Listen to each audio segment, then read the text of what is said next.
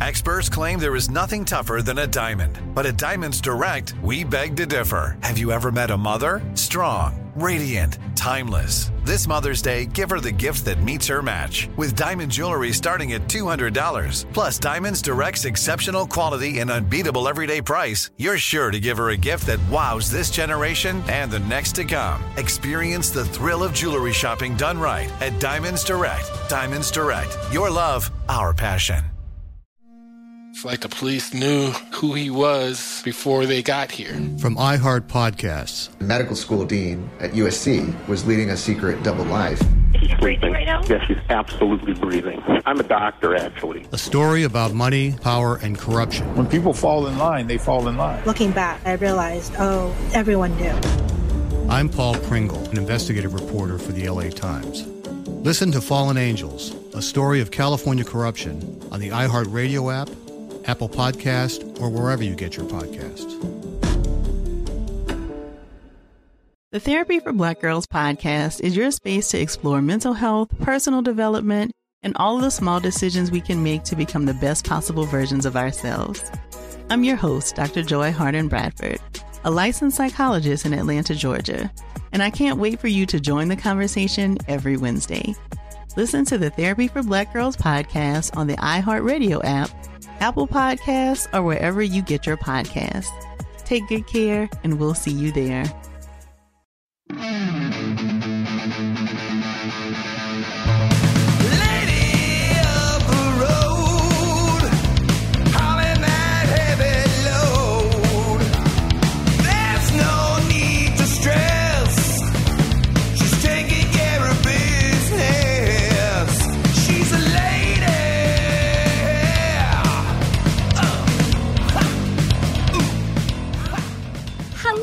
Welcome to another episode of Lady of the Road podcast. My name is Arda Marine. You might know me from Insatiable or Chelsea Lately or Shameless. I'm here with my co-host, Miss Julie Ann Robinson. Yes. What do people know you from, Julia? They best know me for directing the pilot of Bridgerton. It never gets old for me. I'm into it.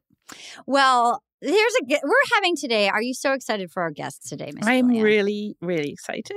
She's a brilliant, brilliant stand-up comedian. She was my co-host of this show that I did for many years in Brooklyn called The Party Machine that we did at Union Hall and the Bell House.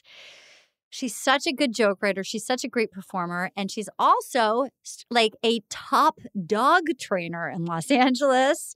One of my very favorite people.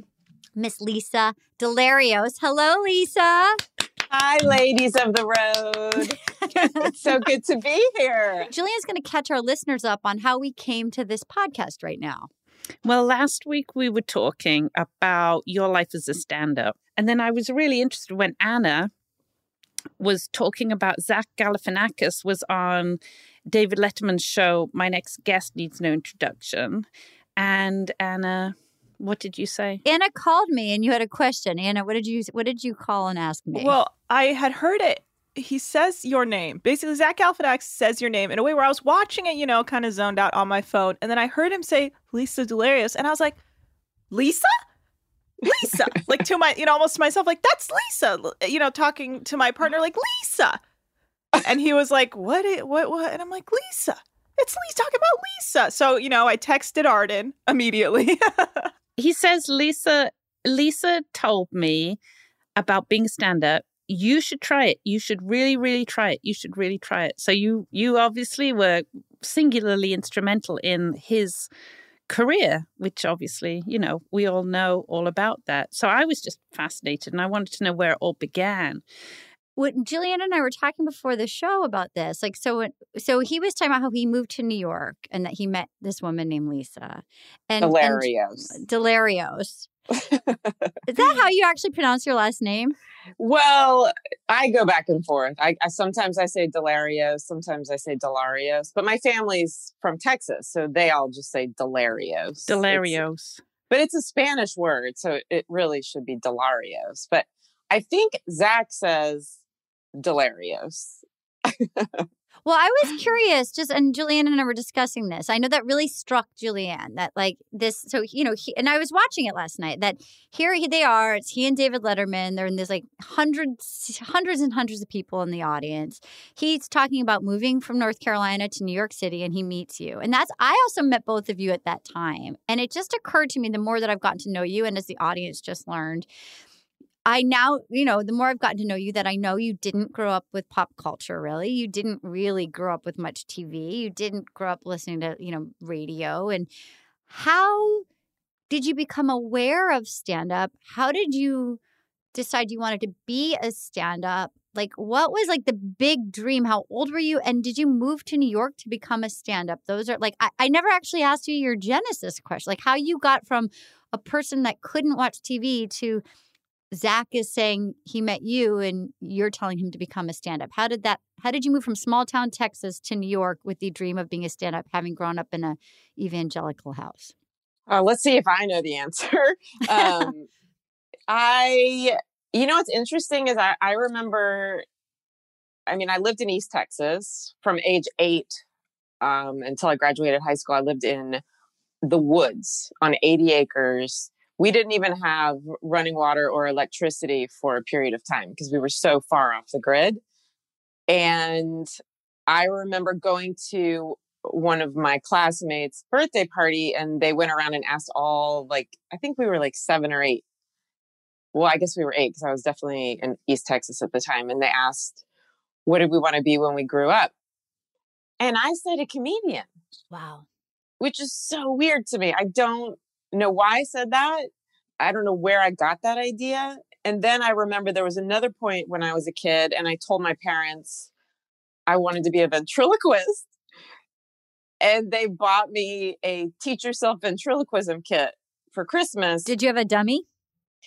It was such a cheap kit. Like, it wasn't even a real dummy. It was a cardboard doll with those push pins, so you could move a string and its mouth would open.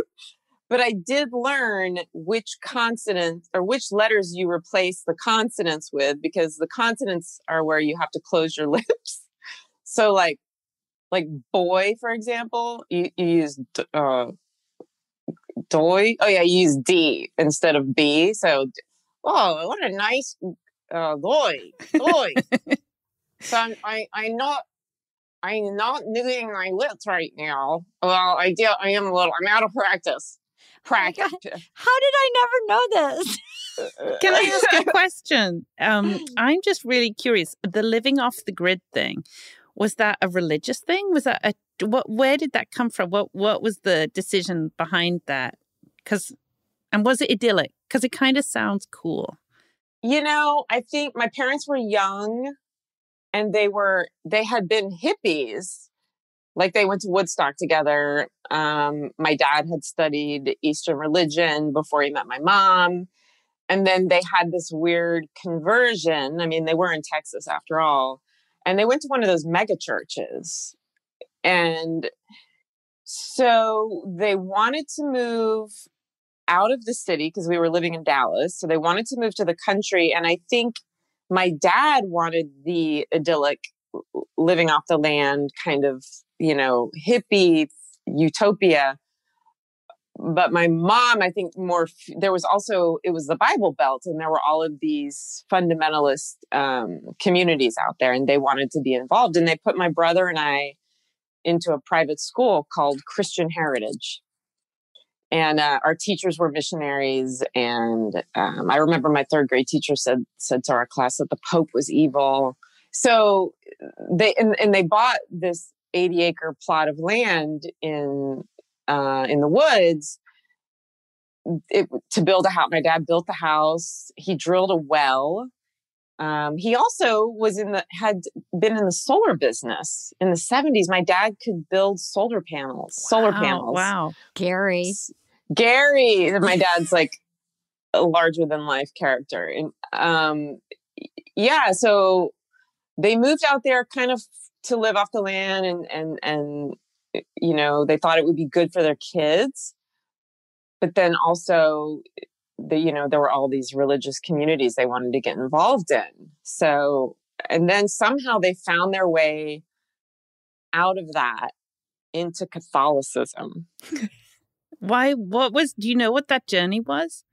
My parents aren't rednecks. Like, they're actually smart, seeking, curious people. And they were both, I think, spiritually seeking for different reasons. And I honestly don't know how they ended up on Catholicism specifically, but I went through catechism like normal kids that were born into the Catholic Church, and they go through this. Are you Catholic, Julianne? I am. How weird. What would you say that? That's so freaky. Don't know. I don't know. I'm not now, but I grew up that way. Mm-hmm. So you went through like what is that called? Catechism? Oh God, confirmation. In my family was not religious, but I remember in all the kids in my school growing up went to they went to CCD, catechism. They were like, CCD. We're going to CCD. Mm-hmm. I went to CCD, but that was, I was joining the church, whereas the other kids, it was like, that was what they'd always been doing, and so that was a new leaf, and I think things felt a little normal. And then I went to public school. They took us out of Christian Heritage and stuck us in a public school. How old were you? I guess I was 9.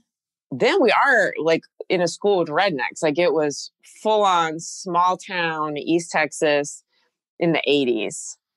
And that was kind of shocking. What was it like? I mean, obviously you're a fish out of water, right? I was definitely a weirdo, but I had a way of kind of fitting in. Is that where comedy comes in? Well, there's definitely humor in my family. Gary's funny.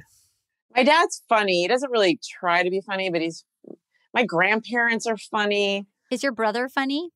He tries to be. Was your family shocked that as you started to express that you wanted to be a stand-up? I will say that there was, with my parentals, there was some heaviness in my household growing up. Like, my parents, didn't have a great marriage. So there was like kind of a sadness that was ever present. And I do feel like my defense mechanism was to be funny and silly and keep everything light. And I remember, like, in junior high, I had a quote that I would say to my family is, "Nobody takes me humorously around here." I found a clip of you online talking about your mom and saying when she first saw you do stand-up, she said to you afterwards, "Well, you look pretty." Yeah, that was my only televised stand-up, which was in 2007, and I did Live at Gotham on Comedy Central, which was a big deal for me. I was actually, interestingly, I had left New York and I had moved to Austin for a few years, and the comedy scene in Austin was amazing. And so much so that like industry people would come to Austin to find talent. And that's where I got kind of seen, they were doing an audition for Live at Gotham, which was a live stand-up show that was on Comedy Central for a few years. And I did an audition there and I got the gig. And yeah, like I remember, we taped it and then it aired a couple months later, and I wasn't with my mom, but I spoke to her. I told her it was going to air. And my mom, where my parents kind of went religiously, like they split up. My dad has kind of gone back to his Eastern Buddhism roots, but my mother has continued to go deeper into Christianity. And so, yeah, she saw me perform, and I am a clean comic. She's really clean. Goofy, observational. I talk about animals, and but my mom managed to find something offensive So yeah, I said, "Hey Mom, did you see the taping or whatever?" And she was like, "Yeah, I saw it." And I said, "Well, what did you think?" Which I didn't even want to ask. And she's like, "Well, you looked pretty." Wow. And it was like, she's never seen me perform again. I've never let her. She never asked. It was like just an understood thing. Did you expect support? No, I didn't. I wasn't. I didn't expect it to be that lame, her response. But yeah, I didn't expect. I didn't. I think I was nervous to ask her. But it's like you never quite give up trying to get what you need. And there's like an emphasis on being feminine in that statement. Do you think that was? It's like that couldn't be there's nothing, she couldn't have said a worse thing, actually. It was like, I would have rather her said, "Well, you looked ugly." Yeah. Because I was talking to Arden and she was saying that you have been repped by every major manager in the biz. But when as soon as I was just interested in wondering if there's a line between your mom's comment and then those guys, because every time they told you to, look pretty, sex it up, wear the heels, you fired them. Is that accurate? Is that an accurate statement? Well, I did have two managers that now are pretty. I mean, one of them was a pretty big manager then, and now one of them is a pretty big manager, and only one of them made a remark like that to me. Yeah, I definitely felt like, I remember thinking, it's not so much that I'm offended, because he told me I needed to not be afraid of my body. That was the quote. He saw me perform. That's so gross. He saw me. I mean, it was the 90s. I was wearing oversized jeans, It was the 90s. Nobody was looking sexy in the 90s. I was like, I wear vintage clothes. I like dress. It was also at the height of like, I knew you then. And it was also at the height of when Janine Garofalo had just proven that you can be kind of quirky and still beautiful. And they try to put her in a box, that there's so much like commenting on your looks, when the guys just get to go be funny and there was so much commenting on your looks. I remember thinking, as a female comedian, you have to either be sexy or asexual. Like there's no in between. And I never felt like I fit into either one of those. I was like, and I liked feeling like I was not either of those, I just wanted to be funny. And you kind of, when you step on stage as a semi-attractive female, you're kind of up against that a little bit. I mean, you and I have talked about this a lot, where if you're not being like super sexy with it, and you're not like funny looking or whatever, where you're not an underdog, some of the audience already resents you because they're used to it. Or maybe it's changing more now, but historically, as we were coming up, we weren't guys, and so it's, for me, I always felt like I had to kind of neuter it down so I wasn't threatening, but still be cute enough that they would listen. Absolutely. Yeah. And I think that the other manager he saw me, I was 21. I was so young. And I was like, I don't know. I mean, one of my first jokes was about Kenny G. Like, it was just, I knew you then. You were great, though. You were always great. You've always been you. I've always been such a fan. I mean, I didn't even know you very well then, and I had so much respect for your writing. And it was so funny. I've been watching clips online. I mean, you're just so funny. You're oh my so God, great. Unbelievable. Yes. Wow, that is very nice. And Arden, you've always been so supportive. And if only I had believed in myself as much as, my good friends. I'm going to ask you two questions. What was your big dream when you moved? Like when you moved, like what would your ideal outcome have been moving to New York?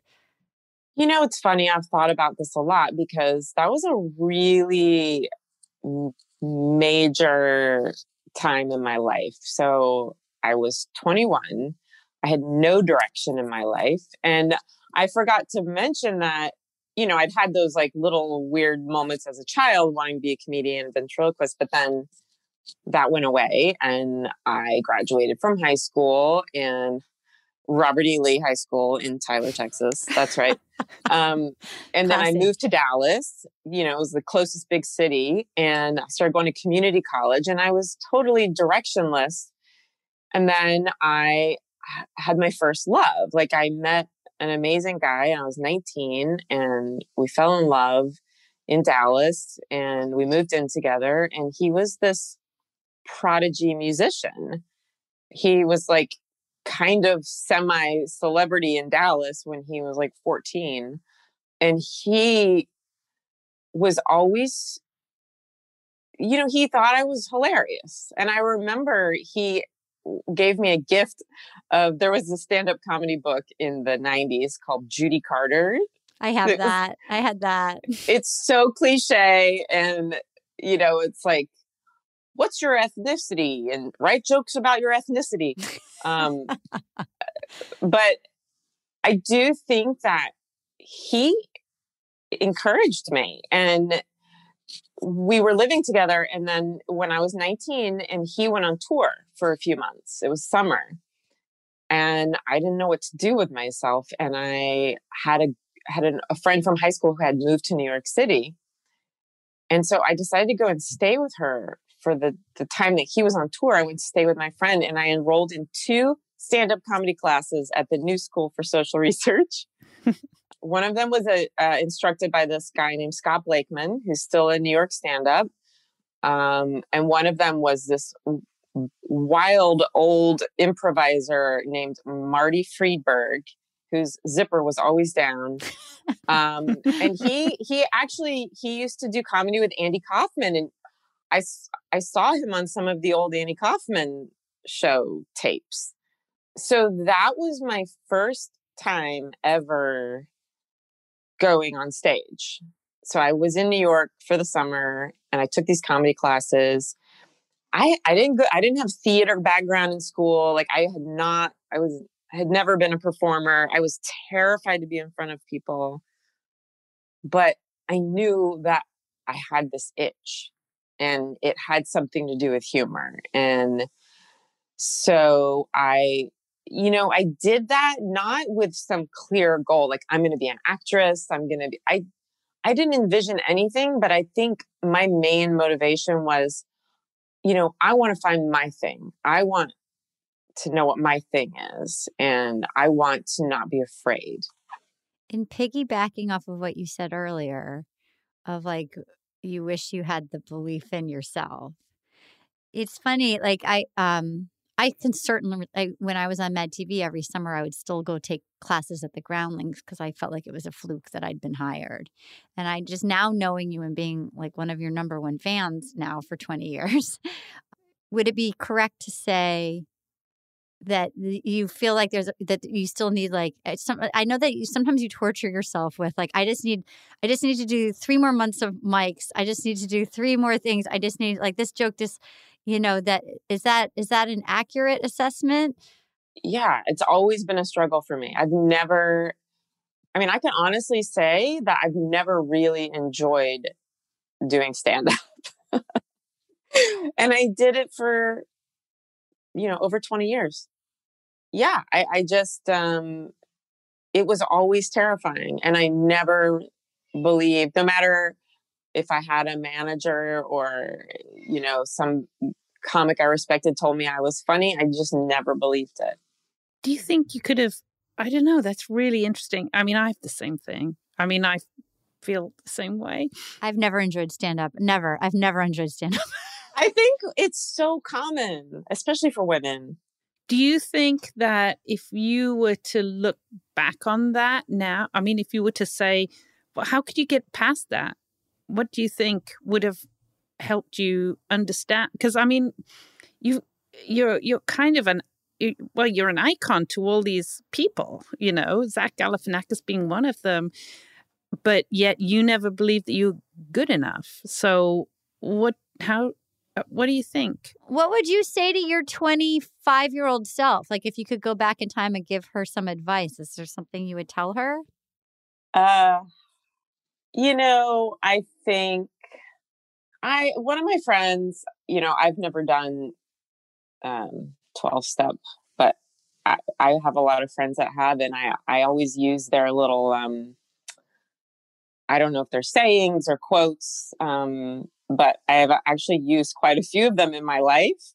But I had a friend tell me not that long ago, and I don't even remember the exact quote, but it's basically like showing up as yourself that you are, your imperfect self, showing up as your imperfect self. Like that's totally great. And I mean, I guess like it would be easier for me to give advice to a 25-year-old that's not myself. Okay, then give advice to that person. How about 25-year-old terrified Arden? That was your stand-up friend that always felt like you knew how to write jokes, and that I still don't feel like you still have to walk. I still call you and run my set beforehand. I think,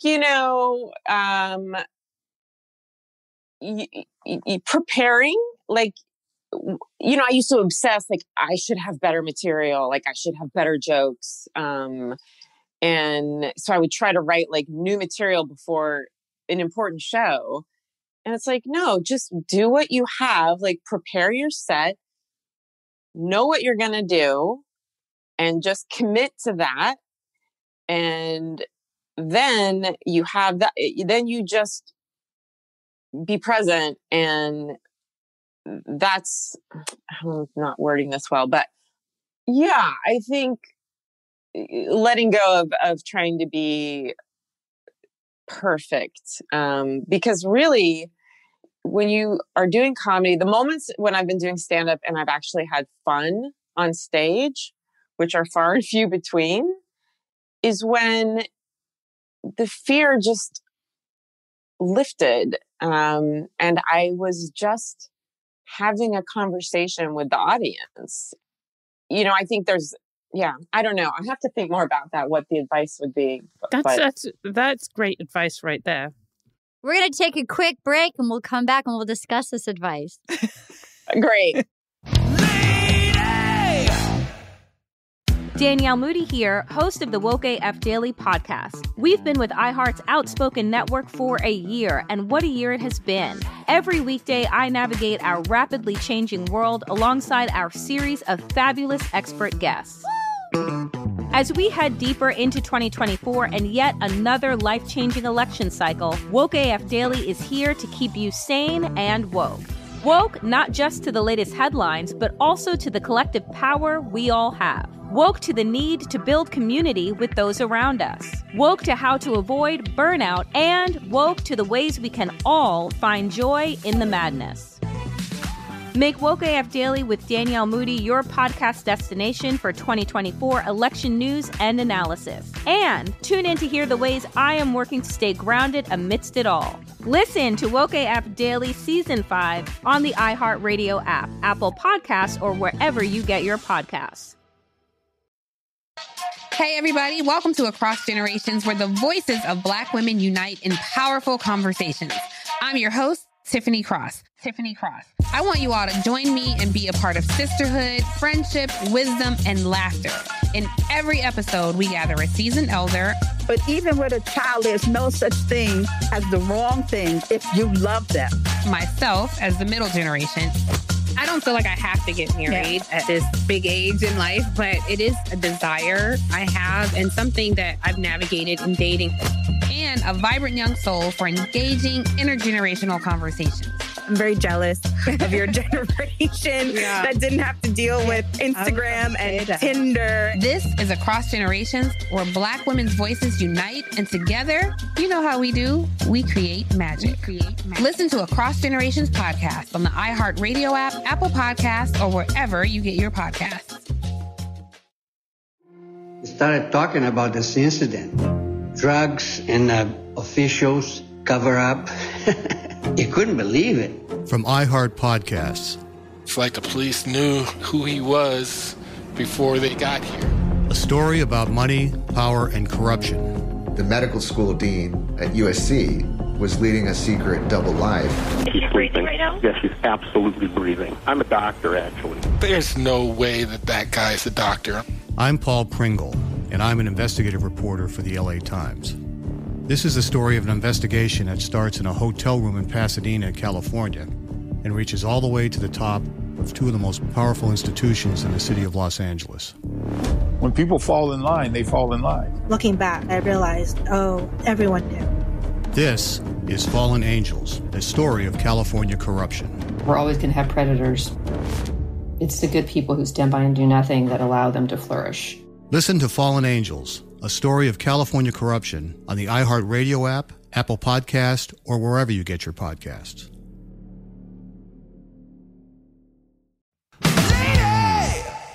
And we're back. Sorry. Yeah, I'm just really interested by what you say because, if I'm mentoring people who, I think we talked about this before, Arden. If I'm mentoring people and they want to be a director. Yes. And this is true for me. You get people and they say, like young women, and they say, well, I feel like I want to be a director, but first I'm going to be like a really great focus puller. Then I'm going to go and I'm going to work in the sound department for a while. And then I'm going to maybe do some producing and then I'll be ready to direct. Whereas that kind of thinking is much rarer for guys. They go, right, I'm going to just go and direct some stuff, So it's quite, I don't know, when I was listening to you talk, I thought, wow, that sounds really familiar. I thought the same. I actually thought of the story that you were telling. And I was wondering, Lisa, so many of the guys that we came up with have had huge success. And then even more recently, when we reconnected 10 years ago and we're doing open mics in an Australian youth hostel in Soho where the hand towels were people's actual bath towels. A lot of the guys there have had tremendous success like that. And it's not necessarily the most talented, look, that's a personal thing. Everybody's, in my opinion, some of the ones have been the most talented, but do you think that if you had been a guy in the 90s and doing it, that there would have been more freedom of all right, I'm just going to do it and see what happens. And I'm not going to doubt it. And do you think it would have been a different experience? It's hard to say because I just picture me being a guy, but me. I know. And I know plenty of guys that are insecure and self-defeating. But I do think I would say that it seems to be in comedy, I see women being way harder on themselves. And there might be a thing of just being raised as a male that you have a little more of a built-in confidence, or I don't know. I think that the guys, I always found that they helped each other out more. I always felt like I saw them kind of being more community minded toward each other, but that they didn't necessarily include the women in that, And when we started, there weren't that many women doing stand-up comedy. There's way more now. When I first showed up on the New York stand-up scene in 1994, or maybe it was 95, I did not get warm vibes from a lot of like I said, there weren't that many female comics, and I wish you and I had met then, but we kind of missed each other the first few years. I knew you. Maybe you didn't know me. But we didn't hang out. No, we do. We were doing stand up. I knew you from Stand Up New York, but I guess we weren't. I was dating your roommate.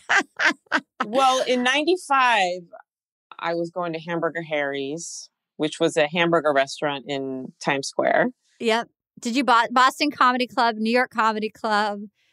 There was not that many alt shows either. It was all very clubby. Yep. It was all clubby. There weren't like cool coffee shop comedy shows. I remember your joke from back in the day. I remember you had a joke about standing in front of the television and your mom or your grandmother saying, get out of the way of the TV. Your grandma's out of get out of the way of the TV. Your daddy not a glass maker. We were doing stand-up at the same time. I know your jokes.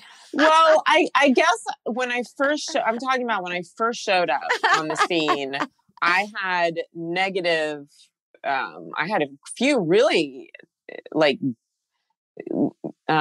mean girl experiences. Yeah. Yes. Yeah. Scary. And, I was like, whoa, and I could see like I was young and sweet and kind of funny. And they were like, who does she think she is? Yeah. And I was also, so I was going to go into how I met Zach. You should. Do you want me to? Yeah. Okay. So I decided to move to New York in 1994.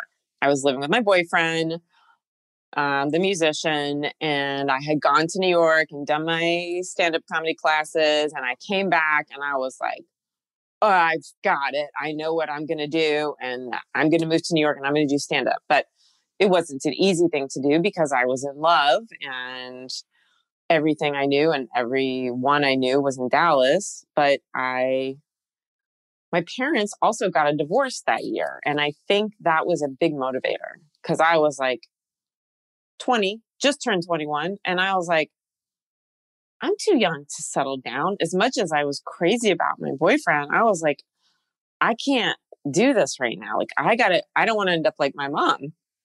And I was like, I got to go do the scariest, most difficult thing, which is move to New York City, do stand-up comedy. I did not have a clear goal of what I wanted out of it. I just knew that I had to do something drastic. And I had this experience with taking the classes. And then the culmination of the classes, we got to perform at the Comic Strip on the Upper East Side. And it was like a dream. I definitely went over my time, but I got laughs and I was bit. Definitely like I knew I had to do it more. And so moved to New York. And I was there apartment hunting. It was right around Thanksgiving, 1994. I'm so old. And I was at this bar on the Lower East Side. And my best friend at the time, Mary Armstrong, who I had known since junior high, she moved to New York with me, which was very great that I didn't have to do it alone. So she and I were in New York and we were looking for an apartment. And we were staying in a youth hostel. And we went to get a drink at this bar called Max Fish on the Lower East Side. It was all very... I remember. You remember Max Fish? Yeah, it was a great bar. It was on Ludlow Street. Yeah, that's where to be. That's where to be. But this was it was still a little kind of dangerous at that time. And Zach Galifianakis, so we're hanging out at this bar.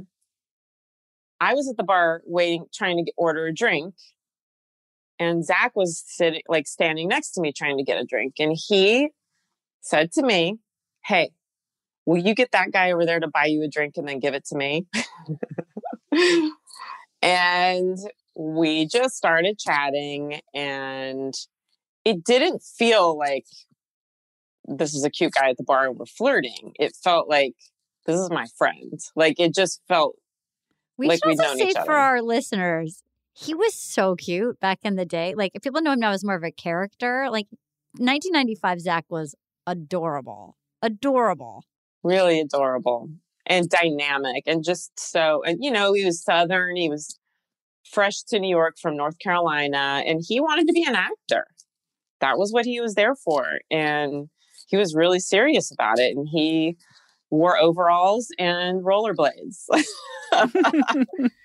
He would literally rollerblade and hang onto the back of a city bus while wearing overalls. I remember he was cleaning houses, and then he also worked at one of the really thin frozen yogurt things that was like between two storefronts. That was like just on the Upper West Side. That was like it was basically like just the width of a machine, like a frozen yogurt machine. Whoa! I totally forgot about that. That's it was funny. Like on like 73rd and Columbus, and it was like the width of a frozen yogurt machine, and he worked there, and then he was like a house cleaner. He was like you could give him like $50 to clean your toilet.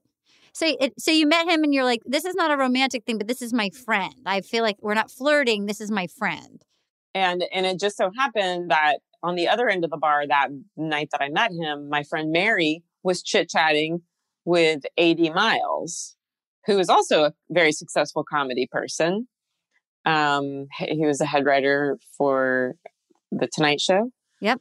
But he and Miles had gone to college together and were living on the Lower East Side in this tenement apartment and across the street from Max Fish. So the four of us all met up. I remember that apartment. Did it have a tub in the kitchen? It did. It had a tub in the kitchen. I've been in that apartment. And the toilet, you like kind of could barely fit your legs into the room with the toilet. It was a closet. I wanted to just catch up to present day and say, yeah, okay. I do too. So you are now living in Los Angeles. Are you still doing stand-up? Well, pre-pandemic, I was doing stand-up. Yes, I had, I was actually still doing open mics. I had a manager who I really liked, a woman here in LA. But I was hosting a monthly show with an old friend from the old days, Andrea Rosen, who's so funny and lovely. So I was doing it, but I was going to commercial auditions, but not really sure what I wanted. But you also have been finding, since I've known you, I've never met a bigger animal lover. And like, as and you had a variety of different jobs. Arden was telling me that you trained as an occupational therapist along the way. I did. And that you worked for the ASPCA. I did. And that you're an animal trainer. You are right now an animal trainer, is that right? Well, when I moved back to LA 3.5 years ago, I needed to make money, and I had just come off of that job working, doing outreach in the South Bronx for the ASPCA, which was a crazy job. And I have a comedian friend who is now married to a woman who owns a private training company here in LA. And I met her. She was great. We got along. She hired me and I trained. I mentored with a trainer, a positive reinforcement trainer. And it was scary to start doing something brand new in my 40s. But I was like, whoa, this is so cool. It's learning to communicate with dogs and through positive reinforcement. And so, yeah, cut to now. After doing it for 3 years, I feel like I'm actually kind of becoming pretty proficient at it. And I love training dogs, and I can make money doing it. There's no shortage, especially during the pandemic. Everybody's got a new puppy. And I'm really motivated now to kind of make it more public that positive reinforcement is the way to go, because there is still so much of the old school way of training dogs using aversive tools and punitive ways, like, leash jerks and prong collars. I mean, every other dog in LA is wearing a prong collar. And I just want one of the reasons for that is because Cesar Millan is the most famous dog trainer. Mm-hmm. And his techniques are not science-based, and they've been debunked. I mean, some of them, he used some appropriate techniques, but any of his, you have to be dominant, you are the leader. It's all just malarkey, and it's damaging. But as a person who loves you and is rooting for you, and is just your number one fan, aww, I have to say, just witnessing the sheer fact that you are taking ownership of something, that you're good at it, and you're good at it, and you're letting just the gift of that, of like owning, like, I'm good at this. And I think I know you've spoken to me that you'd love to have like a show or something where you could, like, it seems like you found something that makes you feel good about yourself and feels a little bit like a calling. Does that feel accurate? It does. Is it more so than stand-up or the same as? More so. But I do feel like stand-up is just part of who I am. Mm-hmm. So I don't think that I could have found my way to training dogs, and because so much of it is training people and working with people. And yeah, and I think I envision somehow that it's all going to come together in some way. It's all going to feed into each other. But yeah, I do definitely feel like for once in my life, I'm actually like, yeah, I'm really good at this. I love that this is a happy ending. There's something outside showbiz. That's crazy. I know. But you know what? Honestly, it took a pandemic for me to really open myself up to that possibility. Mm-hmm.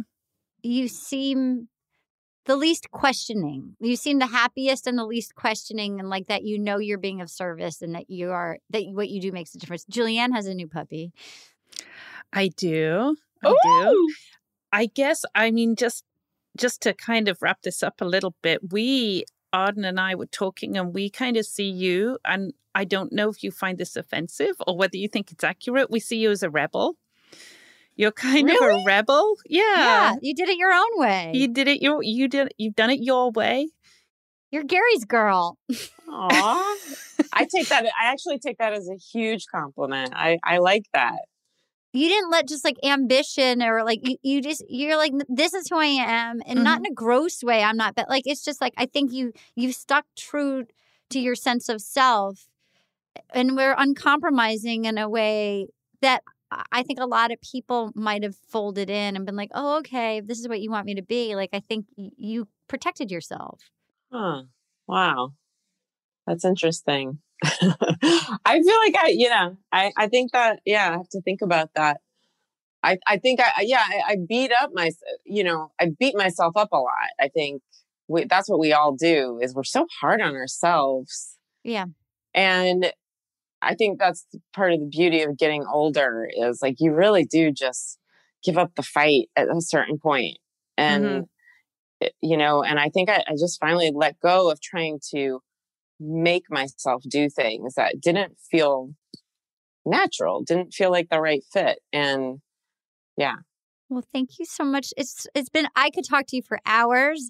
It has been, I just love you so much. You've been such a good friend to me, and I'm so glad our listeners can get to know you. Where can people find out more about you, either your comedy or your dog training services? I love you too, Arden. And you too, Julianne. I'm on Instagram. Just my personal Instagram, which is mostly pictures of my dog, is Lisa Delarios. DELARIOS. Yes. And I have a sister Instagram, which is my dog training Instagram, which is Lisa Loves Dogs, LUVZ, which is embarrassing, but somebody already took LOVES. So yeah, that's kind of me I'm trying to be more dog trainery on social media. This has been great. Thank you so much for talking to us. Thanks for coming to play with us, and we'll be right back. Danielle Moody here, host of the Woke AF Daily podcast. We've been with iHeart's Outspoken Network for a year, and what a year it has been. Every weekday, I navigate our rapidly changing world alongside our series of fabulous expert guests. As we head deeper into 2024 and yet another life-changing election cycle, Woke AF Daily is here to keep you sane and woke. Woke not just to the latest headlines, but also to the collective power we all have. Woke to the need to build community with those around us. Woke to how to avoid burnout, and woke to the ways we can all find joy in the madness. Make Woke AF Daily with Danielle Moody your podcast destination for 2024 election news and analysis. And tune in to hear the ways I am working to stay grounded amidst it all. Listen to Woke AF Daily Season 5 on the iHeartRadio app, Apple Podcasts, or wherever you get your podcasts. We started talking about this incident. Drugs and officials cover up. You couldn't believe it. From iHeart Podcasts. It's like the police knew who he was before they got here. A story about money, power, and corruption. The medical school dean at USC was leading a secret double life. She's breathing right now? Yes, she's absolutely breathing. I'm a doctor, actually. There's no way that guy's a doctor. I'm Paul Pringle, and I'm an investigative reporter for the LA Times. This is the story of an investigation that starts in a hotel room in Pasadena, California, and reaches all the way to the top of two of the most powerful institutions in the city of Los Angeles. When people fall in line, they fall in line. Looking back, I realized, everyone knew. This is Fallen Angels, a story of California corruption. We're always going to have predators. It's the good people who stand by and do nothing that allow them to flourish. Listen to Fallen Angels, a story of California corruption on the iHeartRadio app, Apple Podcast, or wherever you get your podcasts. Hey, everybody. Welcome to Across Generations, where the voices of Black women unite in powerful conversations. I'm your host, Tiffany Cross. I want you all to join me and be a part of sisterhood, friendship, wisdom, and laughter. In every episode, we gather a seasoned elder. But even with a child, there's no such thing as the wrong thing if you love them. Myself as the middle generation. I don't feel like I have to get married at this big age in life, but it is a desire I have and something that I've navigated in dating. And a vibrant young soul for engaging intergenerational conversations. I'm very jealous of your generation that didn't have to deal with Instagram and Tinder. This is Across Generations, where Black women's voices unite, and together, you know how we do, we create magic. Listen to Across Generations podcast on the iHeartRadio app, Apple Podcasts, or wherever you get your podcasts. And we're back. And if you want to email us, you can email us at ladyroadpodcast@gmail.com. We love to get your emails. Please like us on iTunes, leave us reviews, tell your friends. The more we have people, it actually really helps us. It makes iHeart go, oh, this was a good decision to give these gals this podcast. So even if you're not feeling, just go over to Apple Podcasts and give us a nice star over there. Julianne, anything you want to promote before we head off? I have nothing to promote. Great. Nothing at all. I'm at Arden Marine on Instagram, ARDENMYRIN, or Lady Road Podcast. Everybody stay safe, wear a mask, have a good time, be nice to one another, and we'll see you next week. Bye. Bye. It's like the police knew who he was before they got here. From iHeart Podcasts. The medical school dean at USC was leading a secret double life. She's breathing right now? Yes, she's absolutely breathing. I'm a doctor, actually. A story about money, power, and corruption. When people fall in line, they fall in line. Looking back, I realized, everyone knew. I'm Paul Pringle, an investigative reporter for the LA Times. Listen to Fallen Angels, a story of California corruption on the iHeartRadio app, Apple Podcast, or wherever you get your podcasts. Hey, I'm Jay Shetty, and I'm the host of the On Purpose podcast, and I had the opportunity to talk to one of Hollywood's major icons, Michael B. Jordan. In our conversation, Michael shares the highs, the lows, and everything in between, offering a genuine glimpse into his world. The closest to getting what you want is always the hardest. People give up right before they get what they've always wanted to get. Listen to On Purpose with Jay Shetty on the iHeartRadio app, Apple Podcasts, or wherever you get your podcasts. The Therapy for Black Girls podcast is your space to explore mental health, personal development, and all of the small decisions we can make to become the best possible versions of ourselves. I'm your host, Dr. Joy Harden Bradford, a licensed psychologist in Atlanta, Georgia, and I can't wait for you to join the conversation every Wednesday. Listen to the Therapy for Black Girls podcast on the iHeartRadio app, Apple Podcasts, or wherever you get your podcasts. Take good care, and we'll see you there.